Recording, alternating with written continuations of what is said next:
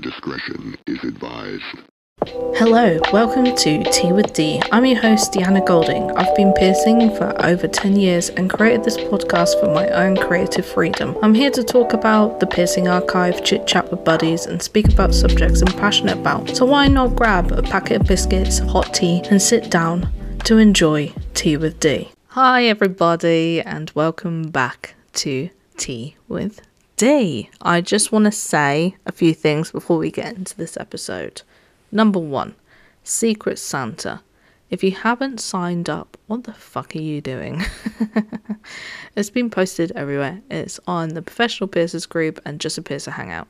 So if you're a piercer, account staff, apprentice, manager, etc., and you want to get involved, sign up ASAP. Once the names are drawn tomorrow, the 24th of November, you can't sign up after then. So please sign up so you don't miss out. It's a great thing that I do every year. Ian passed the torch on to me and I just carried on and did it. So yeah, if you want to get involved, please do. We're doing it a little bit earlier this year due to the issues of Royal Mail. So yeah, get involved. It's great fun. I enjoy it every year and it's never really let me down, basically. I know last year was a bit of a muddle due to, of course, Royal Mail. But fingers crossed this year we got on the ball. The second update kind of announcement thingy that I want to do is that there will be a open discussion roundtable Zoom meeting in a fortnight from today. I haven't decided on what topic it will be, but I would really love multiple people to get involved. So if you're interested, body piercer, counter staff, jewellery maker, manager who's listening to this episode, drop me a message. I want as many people there as possible, and of course we will take turns in answering questions and stuff like that. I don't want to be a jumbled mess. If you just want to be in it and not talk, you're welcome to do that as well. There will be an audio recording only. There won't be any video or anything put anywhere else.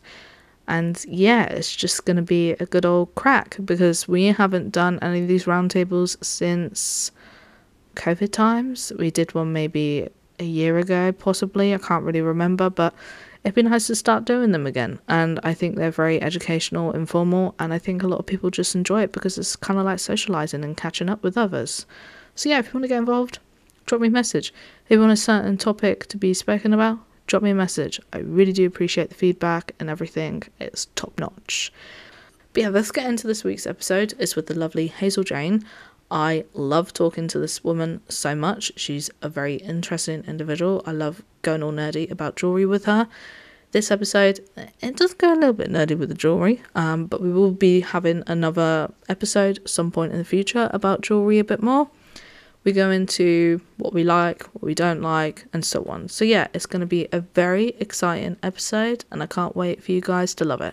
So please enjoy, and I'll see you very soon. Welcome to the podcast. Really appreciate your time. Please introduce yourself and what you do.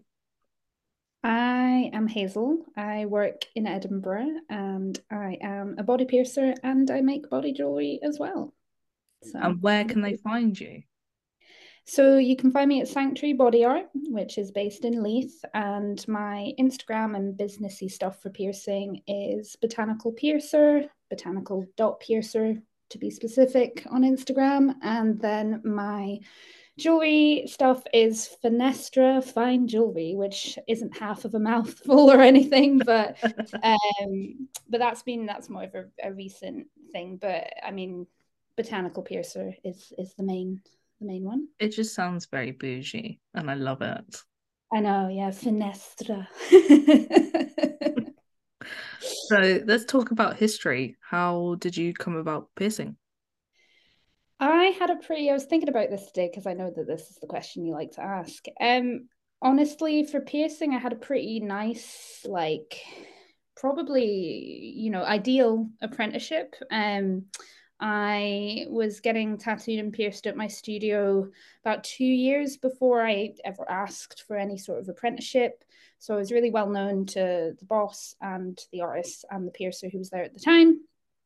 And yeah, I was just kind of going for a tattoo one day, and my partner, who I'm still with, just said, why don't you just ask? Like, if you don't ask, you don't get. The worst thing they're going to say is no. It's not like they don't like you or anything. So like, just ask, And I thought, okay.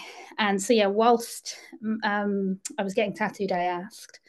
And I'll never forget this because the tattoo artist, Ewan, hello, Ewan, if you're listening, um, decided to kind of ask me some of the questions that he got asked when he became a tattoo apprentice. And one of them was, which kitchen appliance would you be? Which is the most random thing.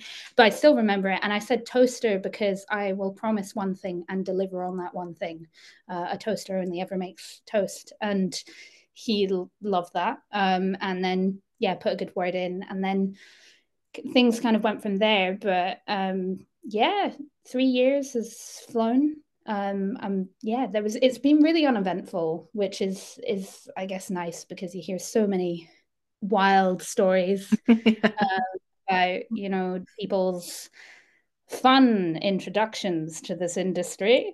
But no, honestly, just kind of built the trust and built the respect. And some may say my apprenticeship went maybe a little bit quicker than some people's. I'd still say it was like a year and a half, but I started to pierce lobes and helixes fairly quickly, and it was kind of that for a while, and then the conch, and then a rook, and then the other thing is it was 2020, so I got like a little stint, and then lockdown, and then we got to come back, but masks and facial piercings meant that, to be honest, even if I had wanted to go faster or my mentor had wanted me to go faster for any reason, like there was no way of doing that. So it meant that I had to really take my time and focus on ears for the most part, which is still a bulk of what I do. So that paid off. Pretty chill, honestly. Nice.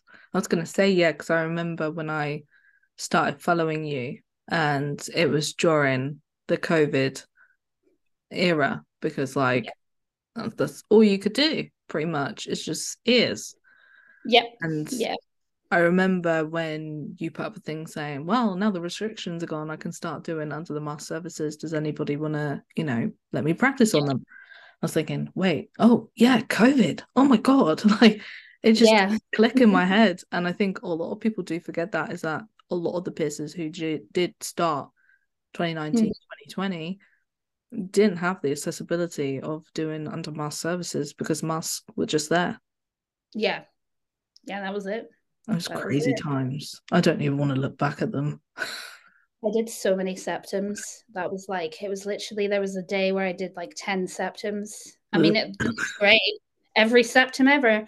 But yeah, like it was really like nose septum for a while. Lips were still up. Scotland was a bit kind of mixy matchy with Yeah. what they allowed and what they didn't. So yeah, for a while there was kind of a weird period of like, because of the way the cosmetics rules worked, we could get away with septums and noses, but like lips and inner oral and stuff were still completely off the menu. It was, but again, benefited me because it meant that I couldn't actually take on anything other than kind of what I could. So Yeah. I didn't, start just piercing all crazy bits without really knowing what I was doing. So I do actually appreciate it as a pacemaker. Oh yeah, definitely. 100%. So was this always an interest for you, the piercing industry, like during school and college? Yes. So, oh my goodness. Really fun story to tell you, actually. So, my first ever piercing I got before I even had my lobes pierced was a septum piercing. So, when I was 13, went over to my friend Fern's house, and I hope she listens to this because she'll find this hilarious. Um, and I stayed over. My mum loved Fern, so she had no idea any of this might be happening. But Fern had pierced her own lip, her like own loads of stuff that I was just like, oh my God. And like we're 13, so it's like, oh my goodness, crazy. And yeah, she had bought a sewing needle off eBay, and I sat on the floor of her bedroom and basically painstakingly shoved took about an hour to shove this really shitty piercing needle through my septum. And it came out horribly wonky, and I put literally like a Claire's PVD black piece of Nice. like I went for it. I did everything that like me now would be like, oh my good God, what is wrong with you? Somehow didn't get an infection, ended up taking it out. And I think weirdly enough, it's sort of somehow become a part of my septum stack, because stacking for me was miraculously way easier than it should have been. And I genuinely think it's because that horrible piercing was still kicking around. But so yeah, hid it from my mum, almost got busted, took it out. But found out the other year when I went to visit Fern, because this is when I lived in London, that entire mirror that I had sat on the floor in front of, the behind of it was entirely covered in black mold. So Oh my God. and had been for years. So yeah, I'm alive. And my Still nose is kicking. still in place. That's really good. But yeah, taking it further back, my mom actually had lots of jobs around computing, basic graphic design, and sort of just like computery stuff.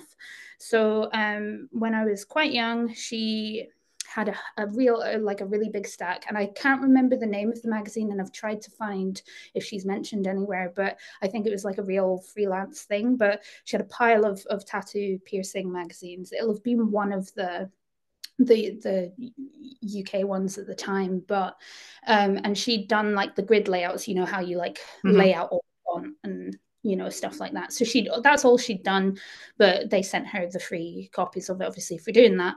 And she had a pile of like, these are the ones you can go through that don't have naked people, and probably The ones that being are like safe for years work. old. Yes, these are the same, and there was this like massive pile of ones that I couldn't go near. So it was like a small pile, but I remember looking through them and seeing people covered in body art, piercings, tattoos, and just being like, "Oh my God, you can draw on yourself and it stays there forever." What is Yeah, this? yeah, I was like, "Oh my God," and then I was like, how did they do this? I remember asking, like, how did they do this? And they're like, oh, she was kind of like, you have to be 18 to do it. You have to be an adult. And that's obviously 10 years away. So, dream on. And I think she didn't realize that would be such a big thing for me at the time. So that definitely, I think, is the core of it. And then, yeah, I think it's always something that I'd kind of wanted to do. Oh, I love that. I Yeah, it's wonder pretty what cool. magazine it could have been. What age did you get your first professional piercing done?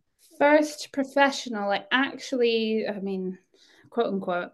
I mean, I had two of my earlobes on the same ear done with a gun, which is obviously not really pro. But yeah, first proper professional one was when I was 16. I had agreed with my mum that I would be allowed to get new nose piercing if I passed my GCSEs.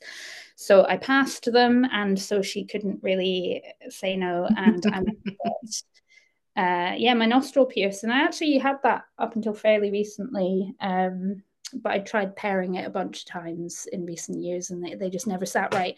Come to realize that I actually found a photo from when I'd had it done when I was 16, and they'd kind of just given me a high nostril piercing, or like a midi high nostril piercing instead of like a normal one, which is why hoops would never fit in it and things like that. But oh, I remember at the time being so chuffed and being like, oh my God, I've got 3 lobe piercings and a nostril. How Check cool am me I? out. Yeah. um so yeah, that was like my first professional one, if you will. If you didn't get into piercing or even jewelry making, what would have been the other goal for you? Illustration. So I used to do illustration. I went to London College of Fashion for fashion illustration.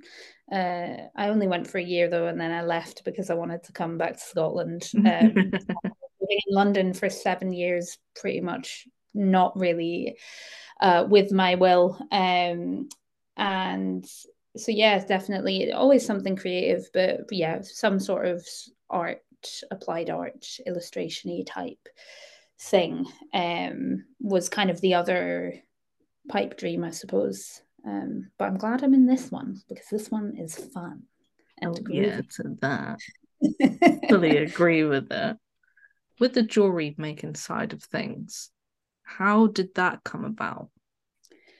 So I think I was about 2 years ish into piercing, and People like Hialeah, like Lainey Lux's brand, had, started to do kind of piercing chains. I started to see more people wear chains, nostril chains, conch chains, chain, just everywhere. So I was kind of like, oh, well, if we think about like a seam ring, jump rings are just mini seam rings. So I can hook, different lengths of chains onto them, torque them shut, give them a little pinch, and that'll kind of, be some chains. And I thought it would be a nice way to sort of give some clients an additional groovy thing that they can do. And it's quite nice because it sort of changes the way an ear or a face can look without you getting an actual piercing. You get metal without the pain, which is pretty good. Yeah. Pretty sweet deal.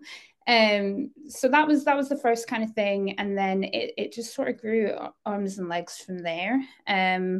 I went and shadowed a friend of mine who's a tattoo artist. Her mum is a jeweler. So I went and shadowed her for a weekend, just to kind of see if it would be something I'd gel with, because I didn't really want to throw myself into it without any sort of guidance, and then also spend all the money and decide I didn't like it, because it's not for everybody. But that went really well. I made my first threadless end from scratch out of 18 karat gold with a garnet.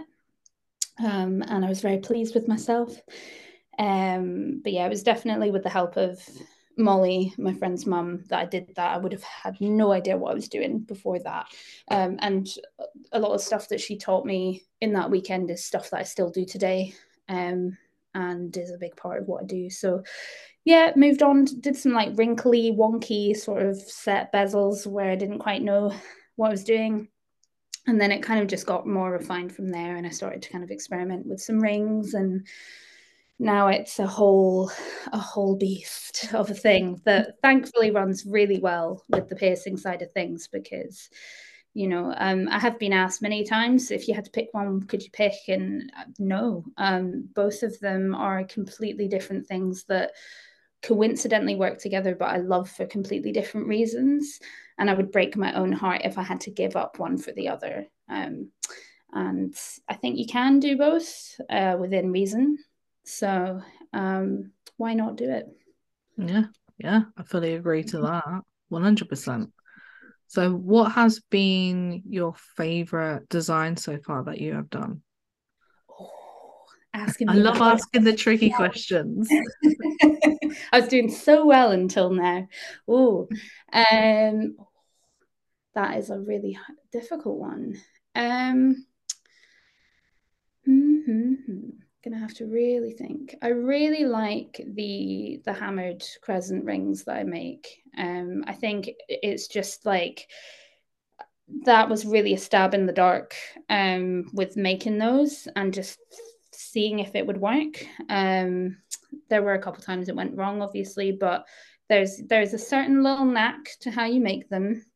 Some people use rolling mills, some people use like almost like presses. I can't remember the exact name for them in jewelry terms. Um, or dies, maybe, might be dies, I'm not sure. Um, I don't think it is. Never mind. But yeah, there are different like mechanical ways of making them. I just hammer them a lot, and then reshape them if I have to. But yeah, there's so many different variations on that little crescent-y shaped ring. You can have a nice flat shiny surface. You can do a satin finish. You can bash the hell out of it and make it look really, really rough. And so yeah, it's just very varied, and it's something that is kind of a nice simple pleasure to make. Otherwise, I really like my little bead hanger pieces, so the ones that have the gemstone and then this tiny little string of bead chain that goes from one side to the other. um, from a soldering point of view, I don't have a welder. I don't have a laser welder, anything like that. It is literally me doing it the old fashioned way, taking a bit of flux, the tiniest little chip of 18 karat solder, and kind of praying and hoping that something that's meant to stick to something else will do that. So, yeah, I really like them, and I think they're super cute and fun, and they got a little bit of texture, a bit of movement. We love it. Those are everything that everyone's loving at the moment.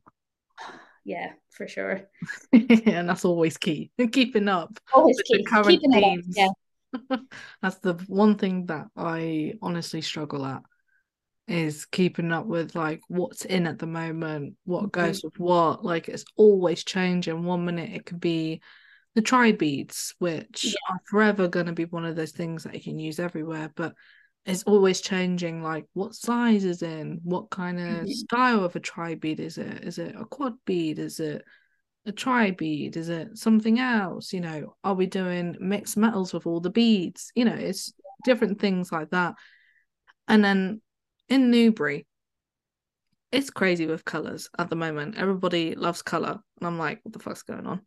It's just like crystal. I'm like, huh? And greens, any type of green, I can sell it off the back of my hand. But when Yeah. it comes to clear crystal, that's the one thing I am slightly struggling at selling, because not a lot of people are looking at that. They're like, oh, well, I saw this thing on Instagram and it's on my Pinterest and it's all like green and purple and blue stones. And I'm like, I'm out of stock of all those colors. I have no more in. Um, and certain stones as well, like rose quartz and Mhm. organ sunstone, they seem to be like the two that I'm constantly selling. Oh, But wow. if I were to go to a different studio, it would be completely different in that town. So Yeah. it's like it's pure madness. You honestly just for me, green and gold is safe if I'm trying anything new, or I just want to make something for the sake of making a thing for the sheer enjoyment of it, and it's got a stone. Green and yellow gold is always going to please somebody, always. In my studio, to be honest, the things that actually don't really sell that much at all are like red and pink stones. More hot pink. I think a light rosy pink is fine. I just about get away with that. But yeah, the pinks and the reds, like the rubies, the garnets, nope, nobody Oh wants them. I no. had one client specifically come in seeking them, and she's the one that got the pair to what you got, the little like rhodolite with the three dots Yeah. around it. I will make more, I promise. Loads of people are like, when are you gonna make more of them? And I'm like, I will. When My I my have to. one that I got from you went so quickly. Like literally, I think it was in the cabinet for just over a week. And then the client came in, she was like, I've lost my favorite piece. And she was like, I want that. I was like, Oh, okay. okay, yeah, you can have that. And yeah, reds and pinks and oranges are doing very well for me. But I wear red stones, I Yeah, wear one of the pieces that you made. yeah, the Um, carnelian. yeah, and it's just a very bold, reddy orange color. So when people see Mhm. it in my face, they're like, "Oh, I quite like that in yellow gold. Yeah, have you got any more?" And I'm like, "Actually, I've got one left. You can have it if you want it." And put it in a Mm, conch with a chain. hell yeah. I was like, "Right, I've sold Thanks, that. Sam. Cool." And yeah, all the my red stones are gone. I've sold all of them. I think I've got one pink sapphire left, and loads of like citron. Can't get enough of it, and certain orange topaz ones as well, Yeah, because they differ when ordering them. yeah. Same as citron, that can differ as well. Yeah, yeah, natural So stone. they seem to be going a little bit. But the problem is that at the moment is that I'm selling all this jewelry and it's going great, but I keep forgetting to take pictures. Oh, honestly, yeah. And winter, like I'm a natural light girl. Same. Honestly, that's the main when people message me all the time, like, how do you take your photos? They're so nice. And I'm like, natural light, like couple feet back from the window, indirect sunlight, yada yada. But in Scotland, it is dark AF. Like it's really dark. Like basically sun starts setting at like 3 at this time of year. The So same in Newbury. um, and I really hate ring lights. I know that some people love them, but they just do not do the same thing. And unless I luck out and the ISO of my camera just somehow like figures it out with the ring light, which on occasion happens, yeah, I barely end up taking any photos because I just know that I'm not going to be able to capture the look of the ear or the jewelry or the face properly without heavily editing it. And I try to kind of not do that, to be honest, because I think things can look really fake and just almost plastic very fast if you're messing around with the colors too much. Going on to piercing world, Mm-hmm. when it comes to the archive world anyway, is there like a certain event or a certain story of the piercing history that you've heard about and you keep coming back to because it's just reminded you over and over again of how good it is? Yeah, so you'll probably have seen this. So on obviously Fakir is something that when you become a piercer and you join the forums and you start speaking to people that you hear a lot about. And I can't remember because I think Fakir passed away only in the last couple of years. Am I Yes. right? Yeah, it's Mhm. like a fairly recent thing. So I'm pretty sure that Fakir sadly passed away, I think only when I was like 6, 7, 8 months into my apprenticeship. And so I saw loads of people talk about this person, didn't really know what their significance was and things like that. So I went and looked them up, obviously saw like the modern primitives books and things like that. But there's a really, really interesting interview with him on YouTube, and it's called Present exclamation mark. The description has nothing about who's interviewing him or like really why. I think it is just an archival thing. Obviously, I think the person who posted realized was significant, and it's obviously just basically interviewing Fakir, asking what got him into kind of the sort of the modification and the ritualistic side of piercing. And obviously he's very tied to the rituals and also sort of tribal and Native American practices when it comes to piercing, suspension, things like that. But yeah, he seems like such a kind and gentle soul. And it was a bit tough actually, because I was like, I don't even really know this person other than how I'm getting to know them now. But I could really feel the sense of loss that a lot of people who have met him or taken the Fakir intensives would have felt at that time. And it was just like, oh damn, wrong time and wrong place for this amazing person that is just like had a mind in a time where it would have average housewife would have just exploded, like would have not known how to deal with any of that information.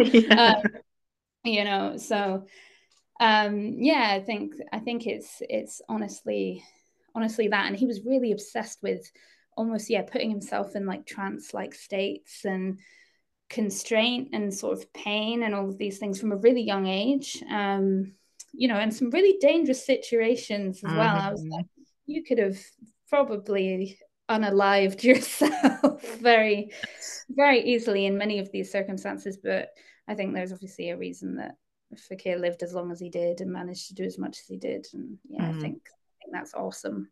I know a lot of people mention kind of Gauntlet and Mr. Sebastian and stuff, and that is like obviously that's all also amazing. But I wanted to throw that in there because he doesn't get mentioned enough, to be fair, and it is all interlinked and it is all a part of the same history. Yes, 100%. And like another person I just want to throw out there is Michelle Gray. They Yes. were the founder of the APP and they have a book with Jim Ward and it's phenomenal. So if you wanted to look into somebody who is great, definitely recommend Michelle Gray. She made quite a lot of effort to sort of bring the APP to what it was. I know that there were lots of sort of bureaucratic, annoying issues that sort of stopped the APP at certain points being able to sort of get to what it needed to do. And she was like the kind of backbone of really pushing that forward, and getting it to where it is, basically. Oh I mean, it yeah, wouldn't be there if they weren't 100%. there. So, Mm-hmm. I'm gonna go on to the really, really hard questions now. oh goodness. Okay, I'll prepare myself. Is there someone who is an inspo to you or somebody that you really look up to? Oh, there's so many. Okay, we're gonna have to go through a couple of different ones. They don't even have to be like people that are still piercing. Like it could be Mhm. somebody who's like stepped away, or it could even be somebody who makes jewelry because you make Mhm. jewelry. So Yeah. Yeah, there's definitely, I mean, obviously the first couple of people I want to mention are Leah, Rosie, and Holly because knew I it. love. Ah, yeah, you knew what the answer would be. Come on. I love it. You were like you can mention other people. I'm like, no. This is just going to become the podcast where every episode it's an ode to those three. No, Holly is someone that is obviously endlessly inspiring. She just puts out the most amazing, sparkly, insane work. Like, yeah, meant like just unreal levels of work. And when me and her first followed each other before we met, we messaged each other being like, how have we not followed each other before? Because coincidentally, we were doing the dark, moody, like soft pics. But I had no idea she was doing that. I didn't know who she was until that point. But yeah, we met at UKPP in 2022, and yeah, introduced me to Lee and Rosie, who are also both just amazing. Rosie is like one of the funniest people on this earth. oh my God, yes. I just love her. You know, Holly's a really good, like, real talk supporter. Like, if you're having a hard time, she'll just be like, listen, this is the deal, like, we're gonna get through this. Rosie is like, just like, never takes herself too seriously. It's always a laugh. You know, you can't not smile around her. And then Leah is just like a really, really lovely. She's just going so far, is going to go so amazingly far. Like, the potential that she has is like unreal levels. Oh yes.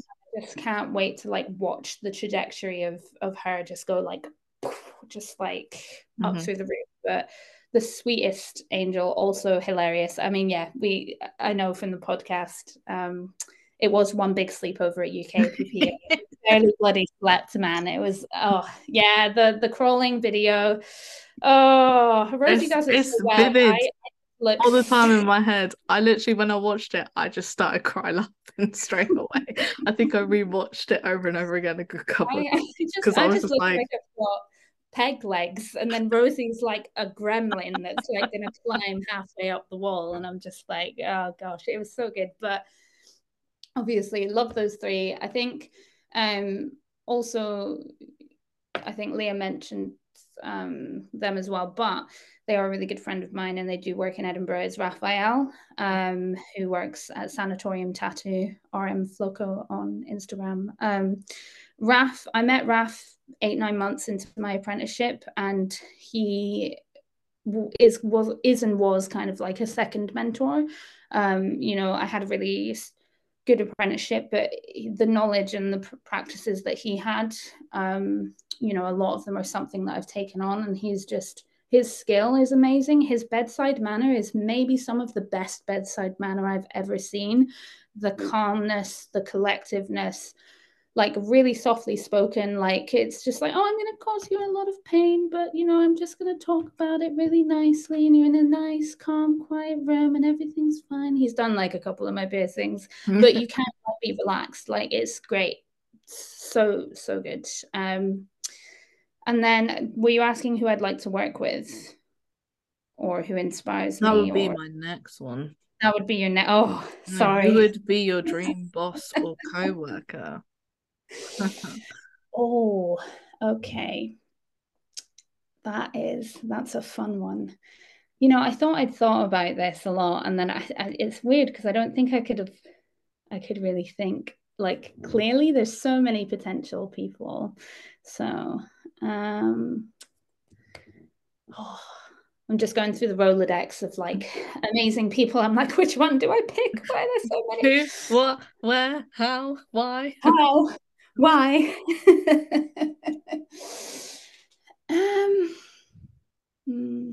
I mean, obviously, a lot of people say Ollie, but Ollie is an amazing teacher. So I think Ollie would definitely be one of them. I think maybe like slightly more, I guess, further afield. There's obviously Feral Handmaid / Rob McConnell / Counter Goblin Yeah. / amazing person.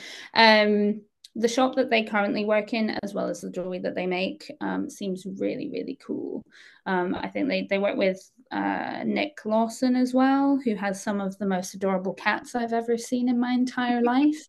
And Nick is also lovely, and I've like spoken to them online. So I think, is it Arcadia? I The think so, name? yeah. I'm not I think sure. so. There I I am can't being like, remember. I want to work with them, and I don't even know what studio they're in. Great. I think it's there. But yeah, they just all seem super cool and amazing, and they just all do good piercings and amazing stuff. And I feel like everything would be very chill. It's just like, oh, we're just gonna go and do this anti-tragus, and it's gonna look so sexy and cool, and everything's gonna be sexy and cool. And I would just be there profusely sweating and I very was like, sexy in and my head, cool, I was thinking, basically. no. Yeah. So there's the rigmarole answer to both of those questions. Brilliant. I love that. Well, this is not even a question I can ask you because you already make jewelry, but I'm gonna say it anyway. When it comes to jewelry, apart from yours, okay, Oh, which manufacturer are you loving right now, and what piece is it? ooh, very, very good question. Ooh, I think, yeah, I'm gonna have to think probably about what I'm putting in other people at the moment. I really like the Lyra from Buddha, actually. I don't get to use it enough, but I just like the shape of it. I think using these really kind of quirky shaped gemstones is is really fun, and I like that they kind of mix them in and things like that. I also got some sacred symbols at conference, Mm. and I have this beautiful piece that's like a tapered baguette. It's been cut in a really interesting way. And it's got kind of like mill grain around the outside, and then the classic sort of sacred symbols, like beaded texture that you got. And it's sitting there and it's looking so cute and wonderful. And I'm just waiting for the right person to come in and just get it, because it's yellow gold and I'm a white gold girl. So can't have it for myself. But sacred symbols actually, oh my goodness me, so gorgeous. And yeah, Stunning. really, it's a real like it's one of those brands where you can tell a sacred symbol piece without knowing it's sacred symbols. Like it's really identifiable.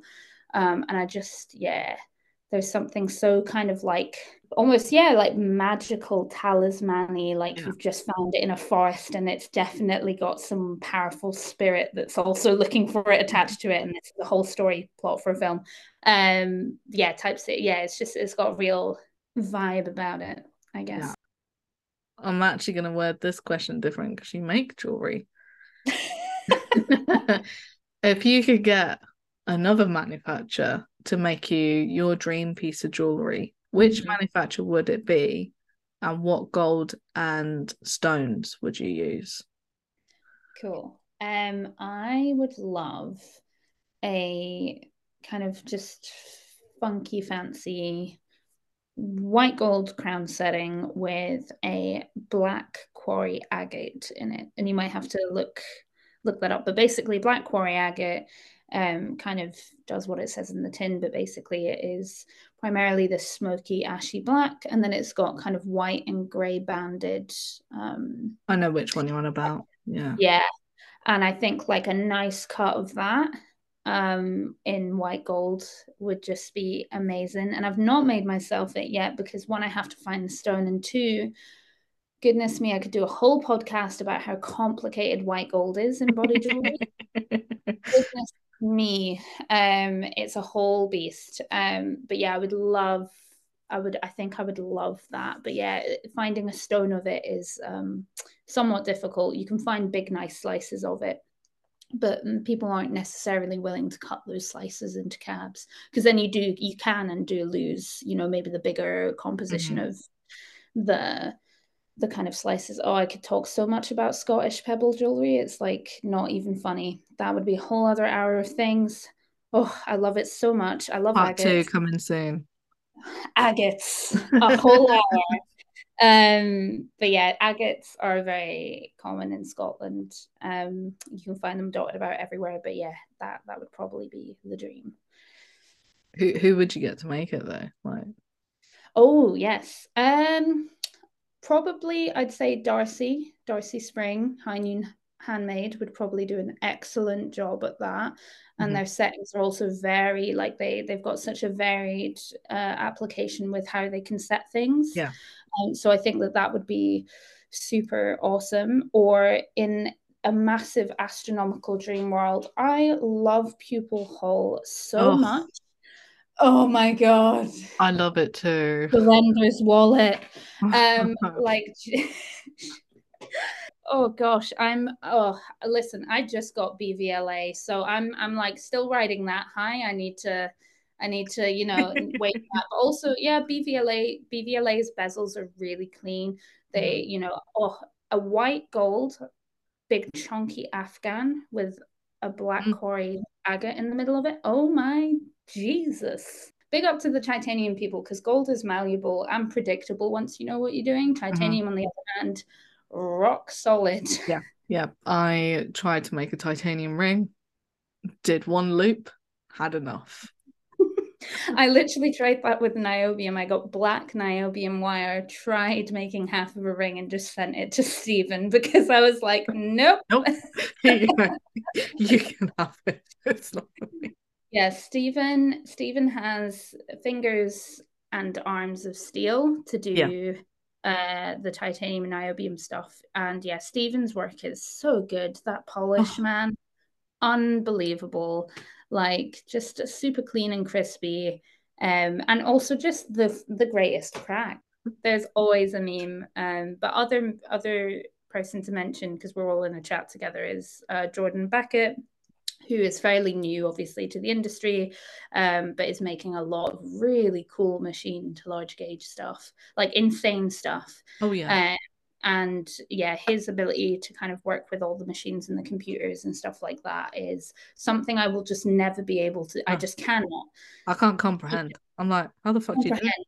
Like, explain Yeah, to someone else, man. But yeah, Jordan is also super lovely. He came up to Scotland recently and we hung out and I fitted some jewelry for him and it was really, really fun. Um and yeah, no, everyone's just so cool and lovely. And these questions are hard because there's like 25 million people you can mention for various reasons. I know it's great, isn't it? I think that's why people don't want to come on my podcast. They're like, do you ask too many hard questions? It's not happening. No, but I love listening to it, and I think that's a trade-off. If I can religiously listen to all of them, I've got to be willing to be asked the same questions. So, This one's a hard one. A lot of people do get stuck on this one. So, as all piercers and peers, we critique ourselves more than ever. mm-hmm. What do you think or feel you need to improve on? And this doesn't have to be like piercing related.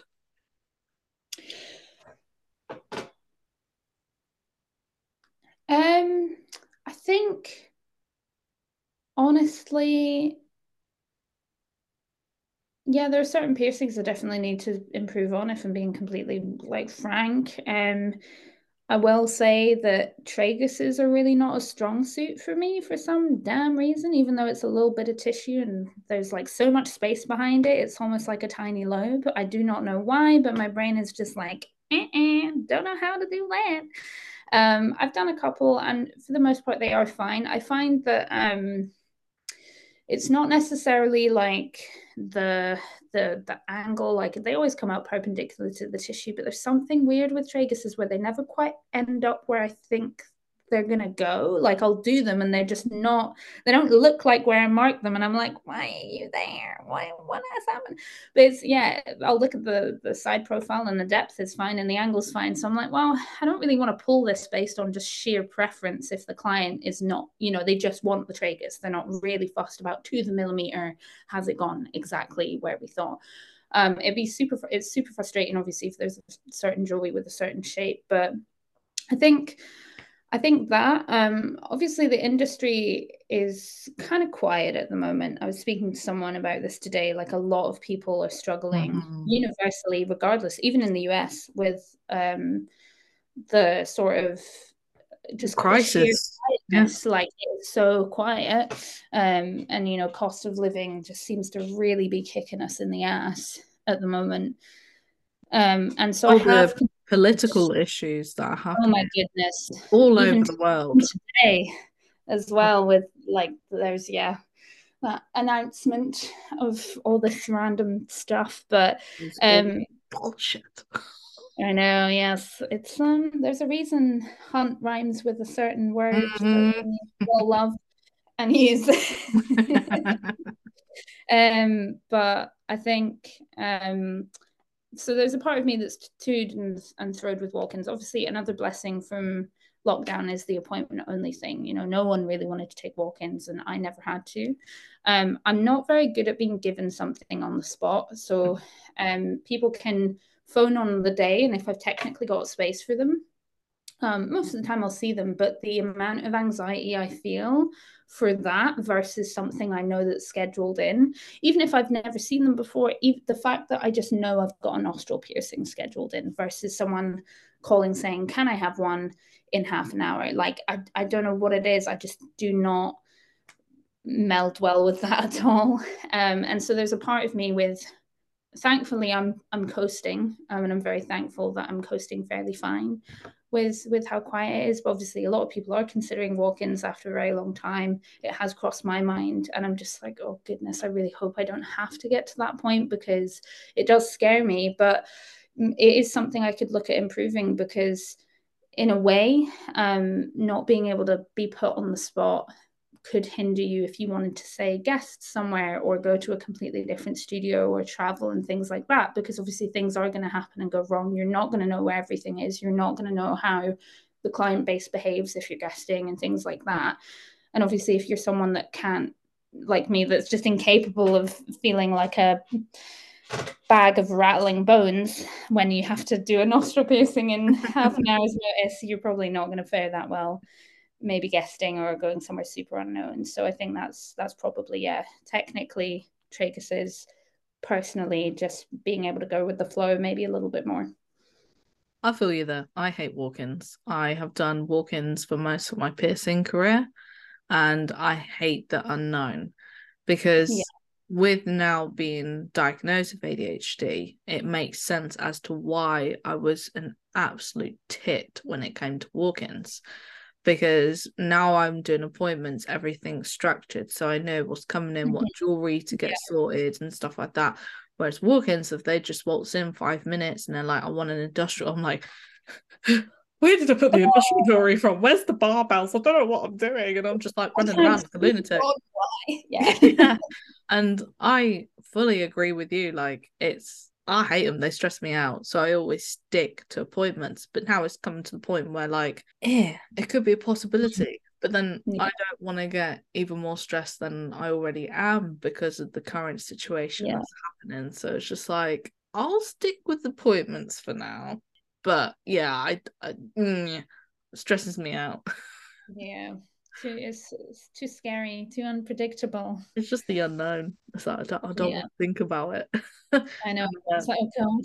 yeah, and I tried doing walk-ins like a few months ago, and I had two people in, and I was like, okay, yeah, cool. Got on and did the piercings. It went fine and everything, and I forgot that they were just walk-ins. So instead of charging them the full amount that it should have been, I only charged them for the jewelry that was used.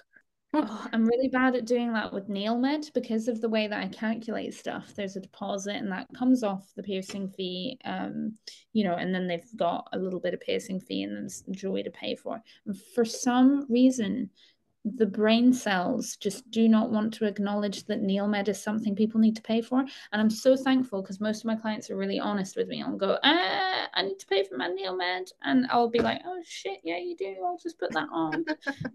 Bless, I've had some really sweet clients literally walk out the shop, get down the road, and then come back and be like, I didn't pay for the aftercare stuff. And then they'll come back up and pay it, which is so sweet because honestly, not everyone is like that in the world. But I don't know what it is. I always forget. It is Yeah, ridiculous. I don't know why. Remember to charge people, you but don't no. know. You don't. You never do. Like your brain's just on to the next thing. Yeah, It's like, 100%. okay, yep, I've given them the aftercare and everything, and they've paid. It's all good, right? I've got. Oh, Oh, great. Paired nostrils in next. Cool. Right. Let's mentally prepare myself for that. And you just forget. You forget that you've just done the whole day. You're just like Yeah. concentrating on this one thing that you got to do. Back to Traeger's though, I was struggling with them for a while, and I'd always done like the same technique that I have done for like years. Mhm. And I was like, right, maybe it isn't the case that I'm doing my technique right. So I was like, let's rethink how I'm doing this right now. So I brought like three different silicone ears, Mhm. one technique on one, did a clamp technique on the other, and then I did back to front fish hook on Mhm. the other. Yeah. I was like, oh, the fish hook one came out perfect. It was like spot on to the mark and Yeah. everything. So I was like, okay, let's try this out. Did a one client, hated it. So bad, hated it. I was like, I can't, Mm. my head couldn't. Yeah, wrap around it. Yeah. And I was on scrolling on TikTok one day, and Mr. Josh Hawkins' video of him doing an inside out Traeger with fish hook came up, and I was like, oh, okay, yeah, that looks easy. I'll try it again. Tried it again. It's been fine ever since. I was the same with like lip piercing. So I recently, only like a month or so ago, started doing inside out. And honestly, I've said it to a couple people who are piercers that don't do it that way, and I'm like, it is gonna feel extremely wrong until the labret is in. It's gonna feel like you're doing something very wrong, and then the labret goes in, and it just is magically perpendicular to the tissue. I'm just like, you just gotta trust the bevel. Like when it goes under, no, you can't technically really see where you are. Yes, when the taper's in, it's going to stick like almost vertically, and you're going to think you've done the worst gesture on someone ever. But once the labret goes in, it makes sense. Mm. Um, and I really like doing it now. It still gives me like the nerves a little bit, but like it is like once you get it, you get it. But it's so hard to sort of explain to someone beyond, yeah, like videos and things like that. Because yeah, you either get it or you kind of click with it or you don't, and that's why there's also so many different ways of doing things that are technically Mm-hmm. equally as safe and can have the same outcome, because everyone's brain is just going to work so differently, and then sometimes anatomy is different as well, and it can just throw something that's Oh, worked for the yes. last 10 lips just is not going to work for this lip shape. So you just got to figure out if you've got any other things in your toolbox that are going to kind of help you do that lip. Yeah. Same with septums. Yeah. Some Yeah. piercers out there, I know you're listening, that hate septums. Yeah. I love them. I Me love too. Funny septums. enough. I could do a whole day of them and I wouldn't Mhm. even sweat. But if Yeah. I get that one deviated septum that's like deviated to hell, I'm like, how do I do this again? I had one. I pierced a friend of mine's septum recently, and piercing friends is like kind of nerve-wracking, but more relaxing than a client because you know them. If it goes wrong, nothing's gonna really happen. You'll be able to try again, and it's not really a problem. But yeah, she had quite a marked deviation. And obviously deviations happen at different points in the nose. And this is something I'll like speak to clients about. She had the complicated kind where it's like right at the front of the nose and it's kind of sitting within the sweet spot. So it's kind of a case of, I kind of said to her, like, I'm going to try and get it straight, but it might not come out actually straight because your nose is just not straight. So I can't go straight to something that's not straight. And she was like, you know what, that's fine. And yeah, it had a little bit of a kick to it, but I did everything I could to make sure the tissue was in the right place and I was going in the right place. And the actual piercing and transfer and everything was absolutely fine. She's healing fine. It just do be sitting like that because that's her nose. And I think like with septums, I think the big problem often is the massive expectations. The client wants a cute little septum and it has to be high or barely visible, or I want a snug fitting ring straight away and it has to be straight and right up at the front of my nose, and it can't hang too low, but it also can't be too high. Or people sometimes want it low, or they want something chunky, or they want nothing, almost barely anything, so it's all the expectations. And I think for me, at least, a lot of my nerves when it comes to looking at deviation and going, okay, yeah, there's a deviation there, is having that honest conversation and saying, like, I will do my best and do what I can for the anatomy that you have. If you have a picture on Pinterest of a die straight septum that's right up behind the bulb of the nose, on everyone's face and nose is different. So, I understand your vision, but we're going to try and give you something that's going to look nice on you, suit you. I'm not going to give you a bad piercing, but these are the parameters we're working within, and we've got to work within that. And some people's sweet spots are super compressed. Like I'll do a mark where the septal is, and then I'll do an indicator mark kind of on the bulb of the nose that shows me roughly what height the sweet spot is at, because it's different on everybody.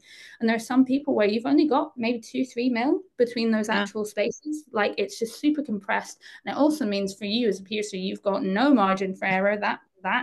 That needle has to go where it has to go, and it can't really go anywhere else. But it does mean for people that want that super high snug look, I have to say to them, listen, this is something you're going to get to achieve in 2 months, because I can't, there's only so high I can go before I'm going to really cause you discomfort and do a bad piercing. So it has to go, here. And yes, it's going to look a little bit lower, but that's not because I'm doing a low piercing. It's because that's just where it's going to sit.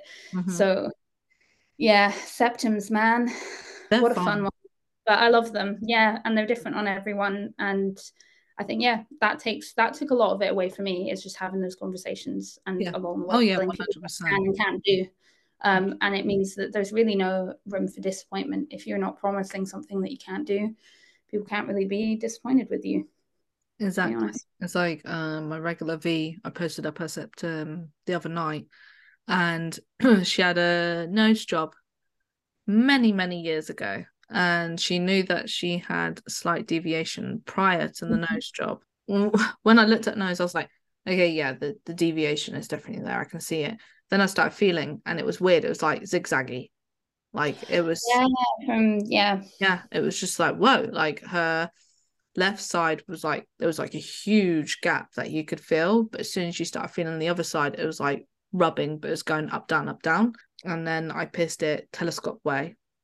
That's what I feel most comfortable when doing deviated septums. Like, did that, looked at it, I was like, yeah, looks good. Put my apex, which is so easy, put one of them in, popped a little open bead up, and then when she sat up and I looked at it, I was like, oh yeah, that's fucking good, I did a good job. Oh my god, what do I do? Like, this is crazy. Like I've had the ones that, when they tilt the head back, you can see it straight away, but you just know that it's going to be easy to pierce anyway. There's not going to be that much of an issue. Just go above, you know what I mean? You it goes above it, basically. But when you get the one where it's just like, you're just like, oh no, this is going to be the challenge of my Monday morning. Let's go. Yeah. No, I did Reese. So Reese is a junior piercer also working in Edinburgh. She works out of Tribal Body Art. And she had a pretty bad septum piercing, if I'm honest, from years and years ago. And so I think she actually did it on herself. Hard as fuck. I couldn't do that. Well, I have done it when I was 13, but I'm 25 and I do not have the same little gems of courage in me anymore. But yeah, no, in terms of actually being a professional, I can't do it. I just can't bring myself to pierce myself. No. But yeah, she did it once, didn't like it, so then she asked me to do it, because she was like, you're really good at septums, all the ones you do come out really good. She's like, I've got deviation though, so I don't know if like that's it, like I can only ever get a wonky septum. And yeah, like I use the short telescopic like septum clamps to do mine, basically. Just the way that I like doing them. And so yeah, I kind of like shackled the clamps on up there. They didn't feel great, poor Reese, but you got to do what you got to do. But yeah, I did the piercing, got this Junie fixed bead ring in. It was very nice, actually. Really enjoyed using it. And then yeah, it was like perfectly straight and really high up and snug, like, and just so different to what she'd had before. And I was just like, fuck yeah, that's a good septum. Yes. Because it's like sod's law, you pierce another piercer, it's going to go so badly wrong. So the fact that it just went perfect, I was like, oh, thank you, piercing gods. But yeah. Gold star. Please. Yes. But yeah, so yeah, no, it's a fun one when it goes like really well, even better than maybe you expect, because things are so like groovy, wonky looking. it was something I've spoken to Reese about it as well. It's like almost my like little traffic light motto situation that saves me from spiraling into the pit of despair at 3 a.m. thinking about a bad nose piercing or whatever. So green is kind of like you mark it, you do it, everything is great, the client is really happy, and everything's just gone A to B exactly how you want it. The like amber zone is when technically the piercing is good, the angle is healthy, the depth is fine, it just doesn't look kind of, and to be honest, most of the time the client doesn't even care, to be honest, but it just doesn't quite look the way that you imagined it looking, or it's just not quite paid off in the way you thought it would. Where from a health point of view and for the client's safety, it's going to be fine. You'll downsize it fine. Everything will literally be fine. It just hasn't quite gone the way that you wanted it to. And for that sort of stuff where things are just maybe ever so slightly off, but they're still going to heal fine and the client's not that bothered, or yeah, some of them literally don't even care, and I have to internalize the fact that I'm like, oh, but it's just not quite sitting where I wanted it to, but if you're happy, that's but like that stuff is kind of the like, anything green is great, you can think about it and go, that was great. With the amber, I'm like, you just need to let it go. Like, you know, yes, it's not what you wanted, but it will be fine. And then red is when it's like just not fine, is not going the way you want it, client's not happy, you're not happy, ankle is weird, angle is weird. You know, and you have to have the tough conversation of pulling it, or you know, kind of, yeah, otherwise it haunts you forever, and it still does even if you pull it anyway. So yeah, it's that sort of like, that's where I'm at with it, so that I try not to completely eat myself out like alive with, you know, kind of all of these sort of imperfections, if the piercing itself is gonna be fine. I need to start doing that.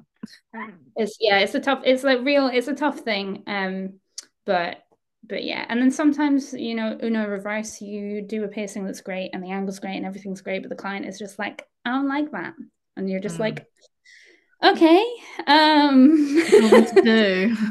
where, I don't really know where else I can put this, because it's where it's meant to be. So yeah, that's the fun Uno reverse card. But yeah, that has helped, just so it's not immediately very good or quit. Yeah, yeah, Forever. Yeah. it's been close.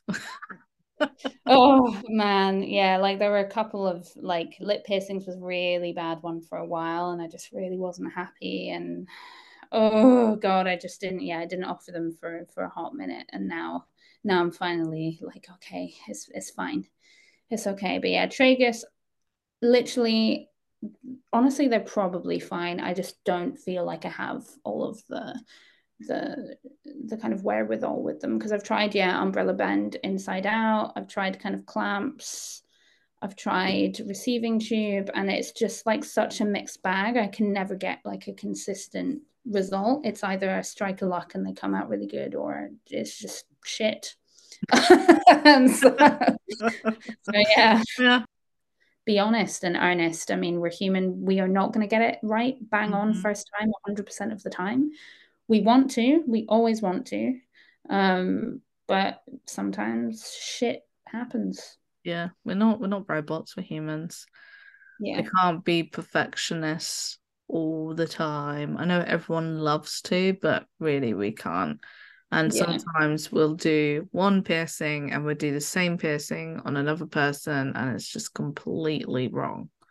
And Yeah. it happens. Like I've done it and I've been piercing for over 10 years and I still fuck up now and then and it's just being a human. Like I'm not gonna whack out paired lobes every day equally every time. I'm always gonna get one that's just off.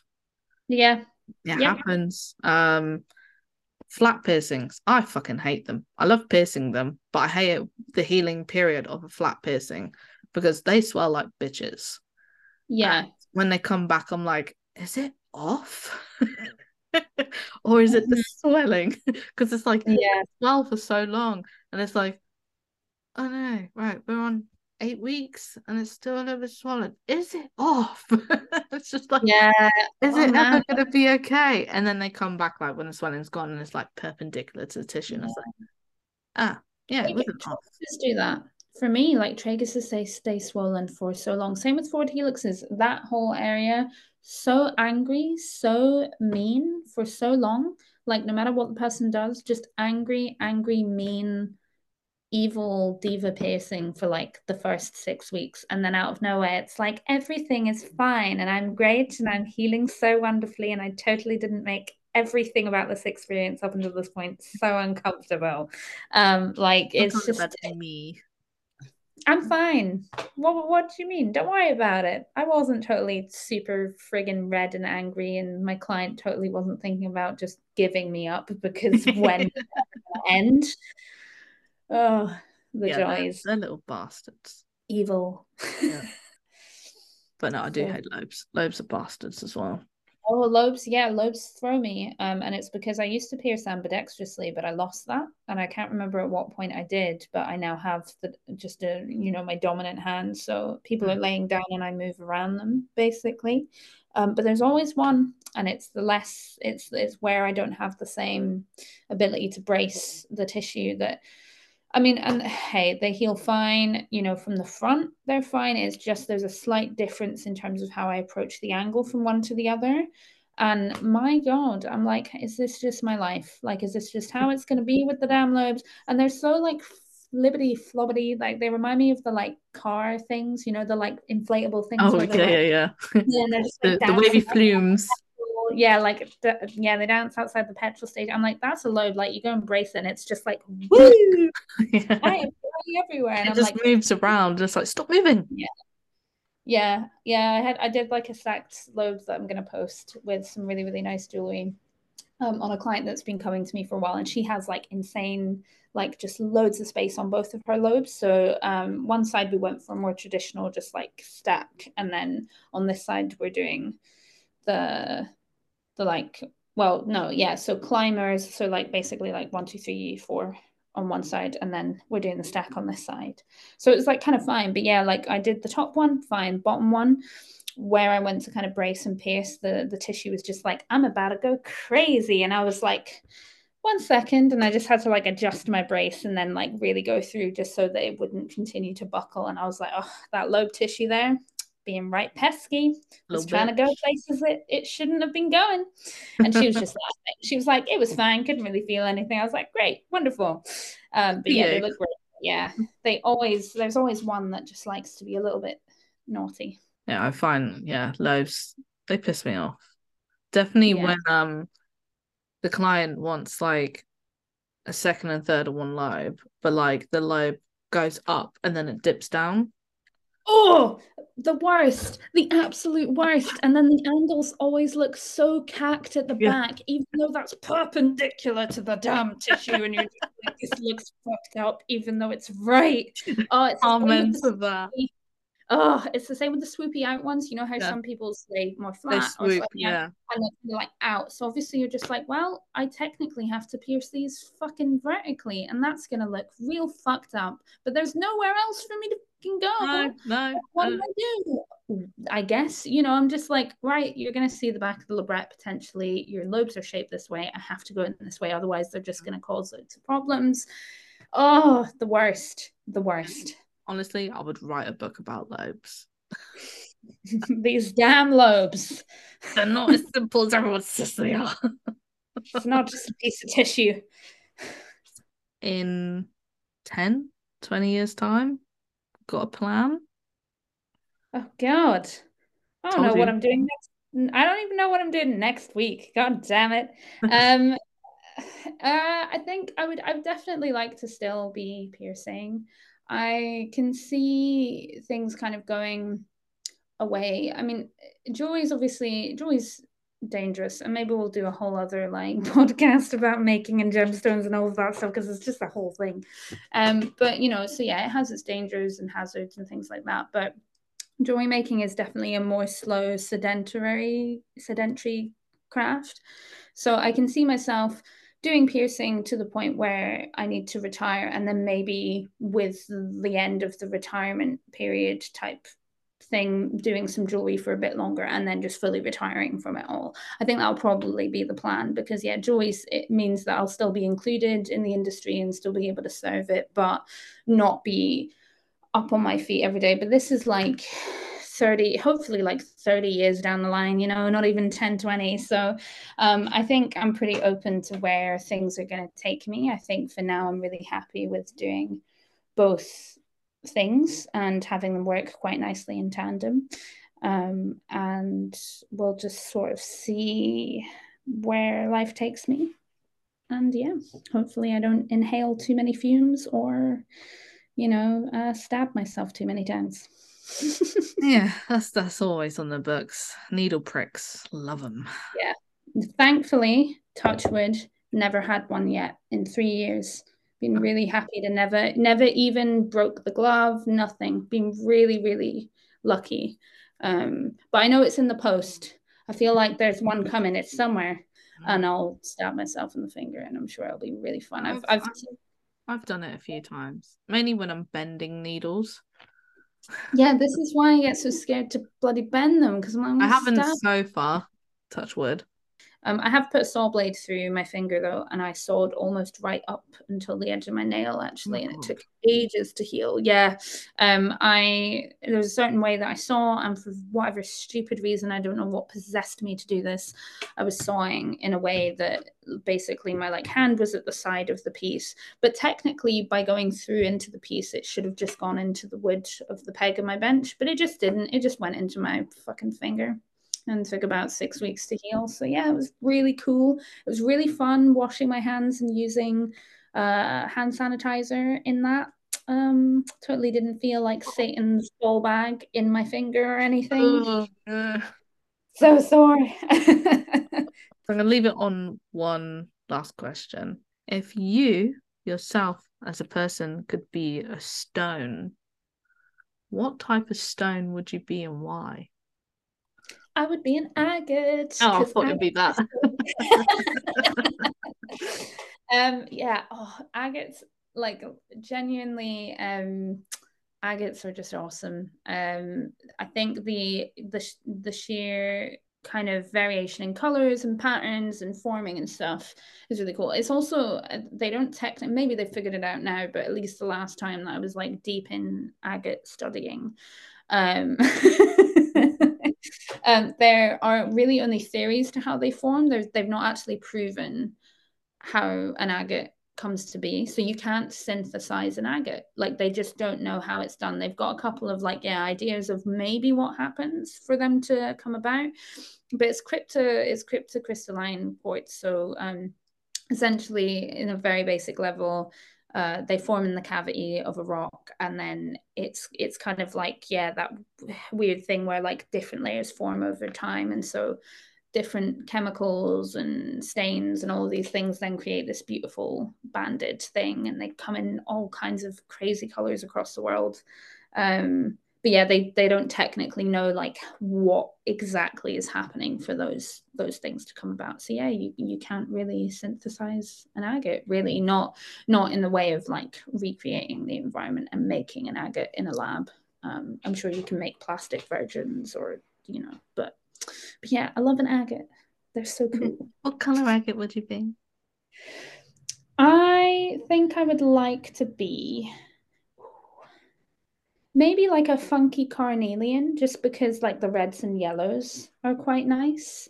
Obviously, I could say the black quarry agate, but that's really predictable. But carnelian agates, like yeah, with the kind of red yellow banding are really nice. But you've also got waterline agates, which are just kind of, yeah, the banding is like a waterline.